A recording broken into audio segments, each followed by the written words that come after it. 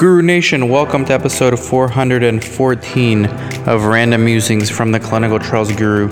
In this episode, I interview Peter Falzon, who's the CEO of Ripple.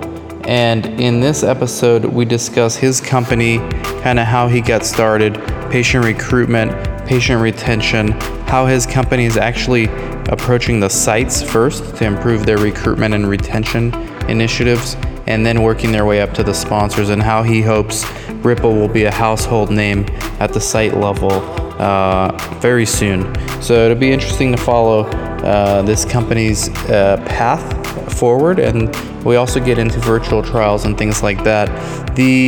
I recorded this podcast away from my current home office, so the Wi-Fi was a little unstable, so at times the audio gets choppy. We tried to do our best to edit, but there are times where the audio is not ideal. But I hope that you can get some value out of this and learn a little bit more about Ripple. If you have time, check out Ripple's link in the show notes. I'll put it there where you can connect with Peter. And also check out my Patreon channel, patreon.com/DanSfera, monthly mastermind, weekly videos on business, how to grow your business, how to create more opportunities for yourself. Only $5 a month, and that comes with the monthly mastermind, where like-minded people like Ross Jackson, who I'm going to interview next week, who is in the Patreon, and he wrote his own book on patient recruiting. And we're going to talk to him about that. And so there's a lot of opportunities for people. Patreon.com/DanSfera, only $5 a month. CRA, CRC Academies, links are in the show notes. Those are both doing well. And check those out if you're interested or know someone who's interested in being a CRA or a CRC. If you want to start a site, or if you already have a site and need help getting studies and things like that, text me 949-415-6256. And with that being said, enjoy the show. Hello, Guru Nation. Welcome back to another episode of Random Musings from the Clinical Trials Guru. I've got Peter Falzon, CEO of Ripple Science. We're going to be talking a lot about patient recruitment, patient retention, pain points in the industry. I mean, for those that have been watching and listening, you know that by far the biggest issue in the industry in clinical research is patient recruitment. And then a distant second, but still important, is retention. And then it's all the other problems. So Peter's company, Ripple Science, we're going to learn about his company, his background, why they're doing what they do. But before we do any of that, Peter, thank you very much for coming on today. I really appreciate it. And can you give us like a brief background as to who you are and how you got started in this space? Sure, and thank you, Dan, for all the good work. I've been listening to your podcast, and my team has been listening to your podcast and reading materials. It's actually part of our training here at Ripple. So thank you. Yeah. So my background, some mid-tier companies, but also early-stage startups. Through that period, I've been the sponsor of many clinical trials. And in 2017, I was spending time back in Michigan, where I am from, and helping out a little bit at the tech transfer office, look at this technology, which was incubating and being spun out of the University of Michigan with a new startup company. And when I looked at it, that's the first time I saw Ripple. And when I looked at it, my reaction through the lens of a medical device company CEO was, oh my God, I need this now at my company. And that's how I landed here. About 6 months later, there was an opportunity to move from advisor to investor in Ripple. So I led the seed round, and I became so enamored of the opportunity and interested in the need out there for what Ripple does, that I left my seat and moved back to Michigan and took the helm. Wow. Okay. So from CEO of a medical device company to advisor and now partner with Ripple Science. How long were you in the medical device space prior to getting into this role? 22 years. Wow. Okay. And you were not CEO the whole time, right? That was towards the end. I have been the CEO of several medical device companies. I think my first CEO position, well, I was the founder and president and CEO of a company called Coherent Japan. So Coherent Medical is a Palo Alto-based medical laser company that sort of invented the medical laser space, lasers for treating diabetics and age-related diseases. On with Coherent in 1991, and my job was to set up a rep office for them in Japan. And then we took the business direct. We took it from 0 to about 23 million in a few years. So I was an early president and CEO. That was my first job in this industry. Wow. Before that, I worked in finance at Toyota's headquarters in Japan. So, yeah. Wow. Okay. Great background. And so what was it about Ripple that made you, when you were the CEO of the medical device company, what made you say, wow, this is a game changer? Because most people don't do that. I mean, I'm assuming you were approached by Ripple, like most vendors approach pharma companies or any company for that matter in research. Like what made it, I mean, they weren't the first company to approach you. So what was it about Ripple that made you kind of make such a drastic move in your career? So you started this session by explaining that, we know recruiting is the biggest challenge, bottleneck, limitation, right? And retention is the number 2 in bringing new therapies to market, drugs or devices. And my experience in industry was no exception to that. So when I saw Ripple, I immediately understood that, well, if my clinical trial teams if the folks out in the field, it's just like when we first adopted Salesforce for sales. Prior to Salesforce, we didn't really know what our sales reps were doing in the field. It was all in their own spreadsheets and their own heads and their own Rolodexes, right? So, and I saw the sales results. So with Ripple, what I saw was a tool that had been developed at the University of Michigan and was being used for behavioral research in the social sciences, but it had a dashboard that could tell a professor that had 3 months, and our founder was doing research on childhood depression. So she showed me the dashboard for his 3 studies, and he could see he had 3 recruiters, and he could see they had a target of recruiting 100 for study number 1. They were supposed to do it in 24 months. They were at 12 months, and they were at 60, so they were ahead. Study number 2 was 200, 12 months, right? So I could see, and he could show me that most of the patients in this study are coming via Facebook ads. Most of the patients in that study were coming via a relationship with the local school. So I just translated all that into I was running an ophthalmic company at the time. We were doing molecular diagnostic and gene therapy studies. And I was like, I have 3 sites doing very early stage work for this gene therapy, this new CRISPR-Cas9 gene therapy project.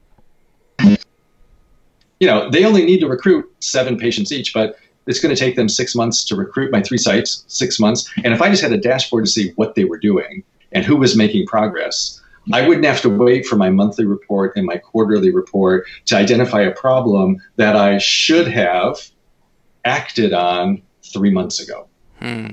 That's in an industry where time to market is everything. It's like industry needs this.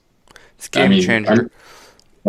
Yeah, so basically it's like a dashboard to view in real time what the activities are at each site. So I'm assuming you can get to the site level, where the patients are coming from as far as referral sources. Are they coming? Does it require the site to put any effort into this, or is it passively work without the site involvement? The dashboard is passive, right? Because if you ask, these folks are busy. Yeah. And, right, sponsors tend to give you a login to their portal and say, update these, update these statistics every week, every day. So Ripple, however, the foundation of Ripple is that it's a workflow tool. So people at the site, it was designed to put everything in one place for the study coordinator and the study recruiter. So all the potential participant or prospect information, it's the funnel, right? So if a school says, I want you to talk, I recommend person, this kid, and this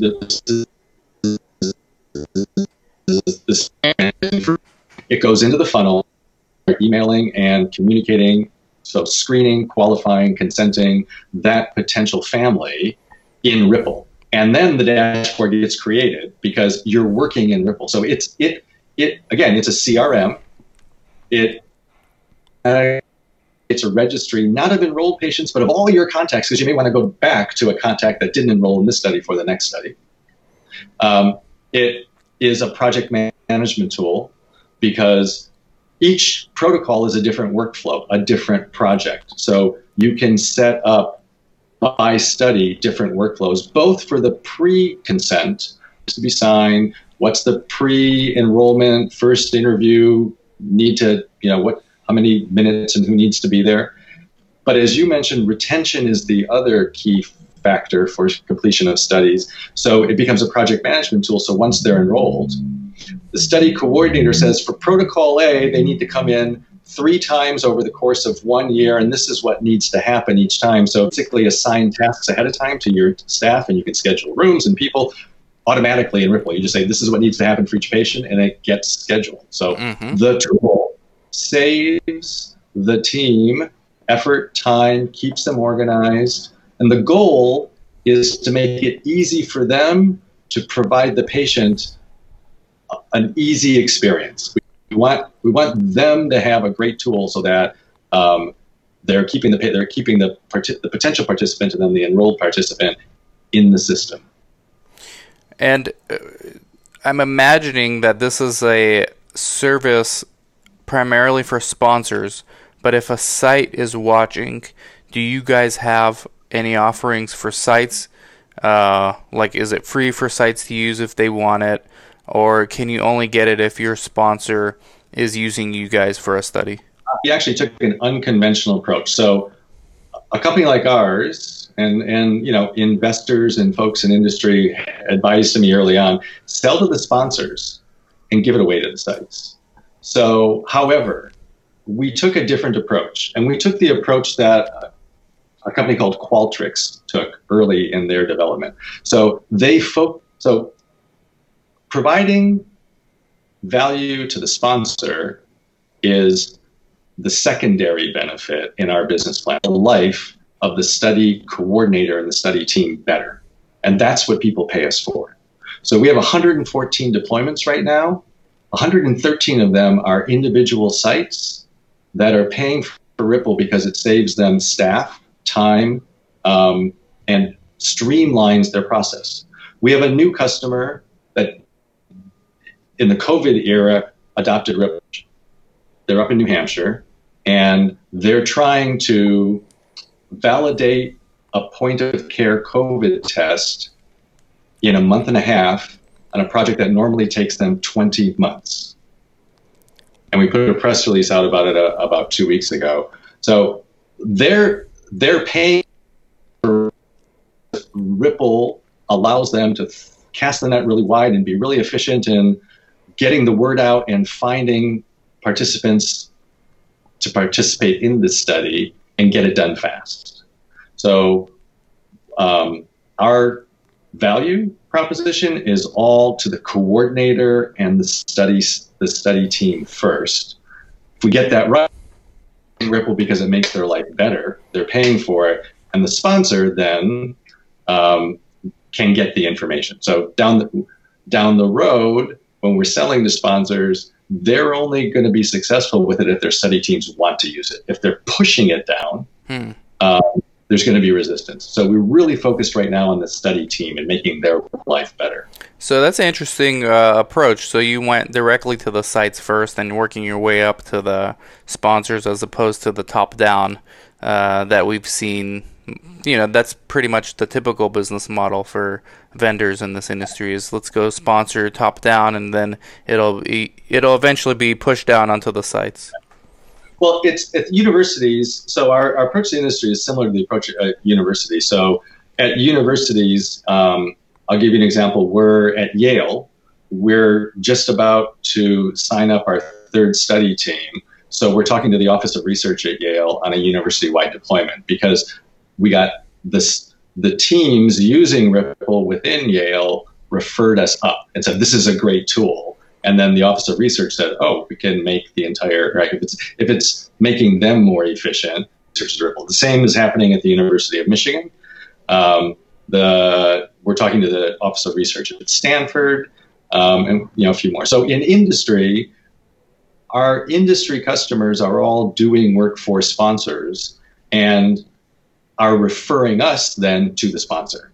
The sponsor, I can give you a case where a group in Chicago is doing, and retention improved so much, and their reporting got so much better that the sponsor took notice and said, what did you change? And then we got referred to the sponsor because the site had such a good experience. Can you walk me through how retention improves due to Ripple?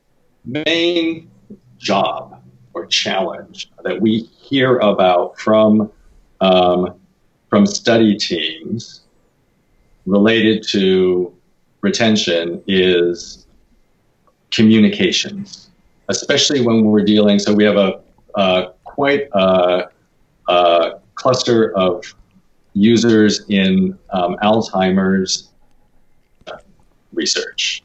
And in this case, you have multiple points of communication. You're not only dealing with the participant in your study or the patient in your study, but you usually have a caregiver, maybe a nurse or a doctor, son or daughter, spouse, whoever it is. And there's a lot of coordination necessary to get that person in for their next visit. So sometimes you have to arrange transportation. Sometimes you have to limit certain times of the day. So Ripple makes it with if you're using Ripple, all that information isn't in notes somewhere or in an email. You have to search your emails to find out. Oh, I have to reschedule. Betty Doe emails to find out what the specifics are about scheduling Betty Doe. Ripple, you basically can when you first encounter Betty Doe, you put all that information in Ripple, and it reminds you what to do and who you need to contact ahead of time. So for complex communications and arrangements, or if you think about scheduling ahead, often for a patient visit to be successful, you have multiple So the ability to schedule to coordinate all that in one system and not run around between different calendars and different spreadsheets is where Ripple really brings the value. Is some of our customers say it's all in one place, and it makes it easy for me to keep track of the details. Mm-hmm. So what's your typical client? Is it an academic site with hundreds of studies going on, or is it like more of the mom and pop with maybe 5 to 10 studies a year? Like what's your ideal client, or what's your typical client, I guess? So we have a range, and it's such a giant market that we're not trying to be everything to everyone, but we are trying to meet the core needs of both the small independent research site. So I'll give you an example. We have a great customer in Chicago called Uptown Research. They do mental health studies for industry sponsors. They have a great team, super, super dedicated people. The doctor that runs it is all about quality. And Ripple allows them to, and everything else that they do, they're not like a super sophisticated, we got the world's largest CTMS and electronic data collection and e-binders, to give their customers, to give the patients a great experience and to deal with a difficult type of patient that's often difficult to communicate with. They onboarded Ripple, and it We've interviewed them. We've written a case study about them. But I think last time I talked to Diane, who runs the office or runs the practice, said that Ripple increased their productivity by probably 50% in the first year. Wow. And they just renewed and added more seats. So they're growing, and their business is growing. So that's a very typical customer for us. And if we can get that right, and we can make Diane, who doesn't pay for software, invest in Ripple because it's really worth it, that's an important box to check. Second is we have a CRO called Aura Clinical, and they are an ophthalmology and ophthalmic focused CRO. I think at any one time they're doing 100 to 120 studies. Okay. So we have to be able to service that customer too, and the reporting and the dashboards and the functionality and the way that Ripple is actually implemented for them is very different than it is for Diane at Uptown Research. Yeah, interesting. Yeah, that'll be, I guess, the next phase of your guys' growth is basically become a household name at the site level. There's not too many actually vendors that sell primarily to sites, but I can see around patient recruitment and retention the value adds in those cases. So it'll be interesting to follow your career and to follow the company's trajectory and see how Ripple kind of evolves over the years. I mean, where do you think the industry's headed? Like as far as virtual trials and these kind of things, like where's Ripple's role in all of this? Virtual and remote is huge right now. And, when COVID hit, everyone just sort of everything stopped in March as we were all trying to figure out where, what's happening. And what we noticed at Ripple immediately was that the majority of our large accounts usage was up, not down. So we got on the phone with them, and it's because teams had to go remote with very short notice. And many of them at large institutions had difficult time accessing their systems and their data. But, we're up in the cloud and they'll log on. So they had internet connection. They didn't have to go through a VPN. They could just get on Ripple, secure all their patient communication information there so they can start communicating what's happening with the study, whether it's delayed or rescheduled, or whether their next visit is going remote. And then that's where we also have recently released several features that allow Ripple to help them transition to virtual patient visits. So they can answer questions in a secure, with it, on a form that's sent via secure web link that's all HIPAA compliant.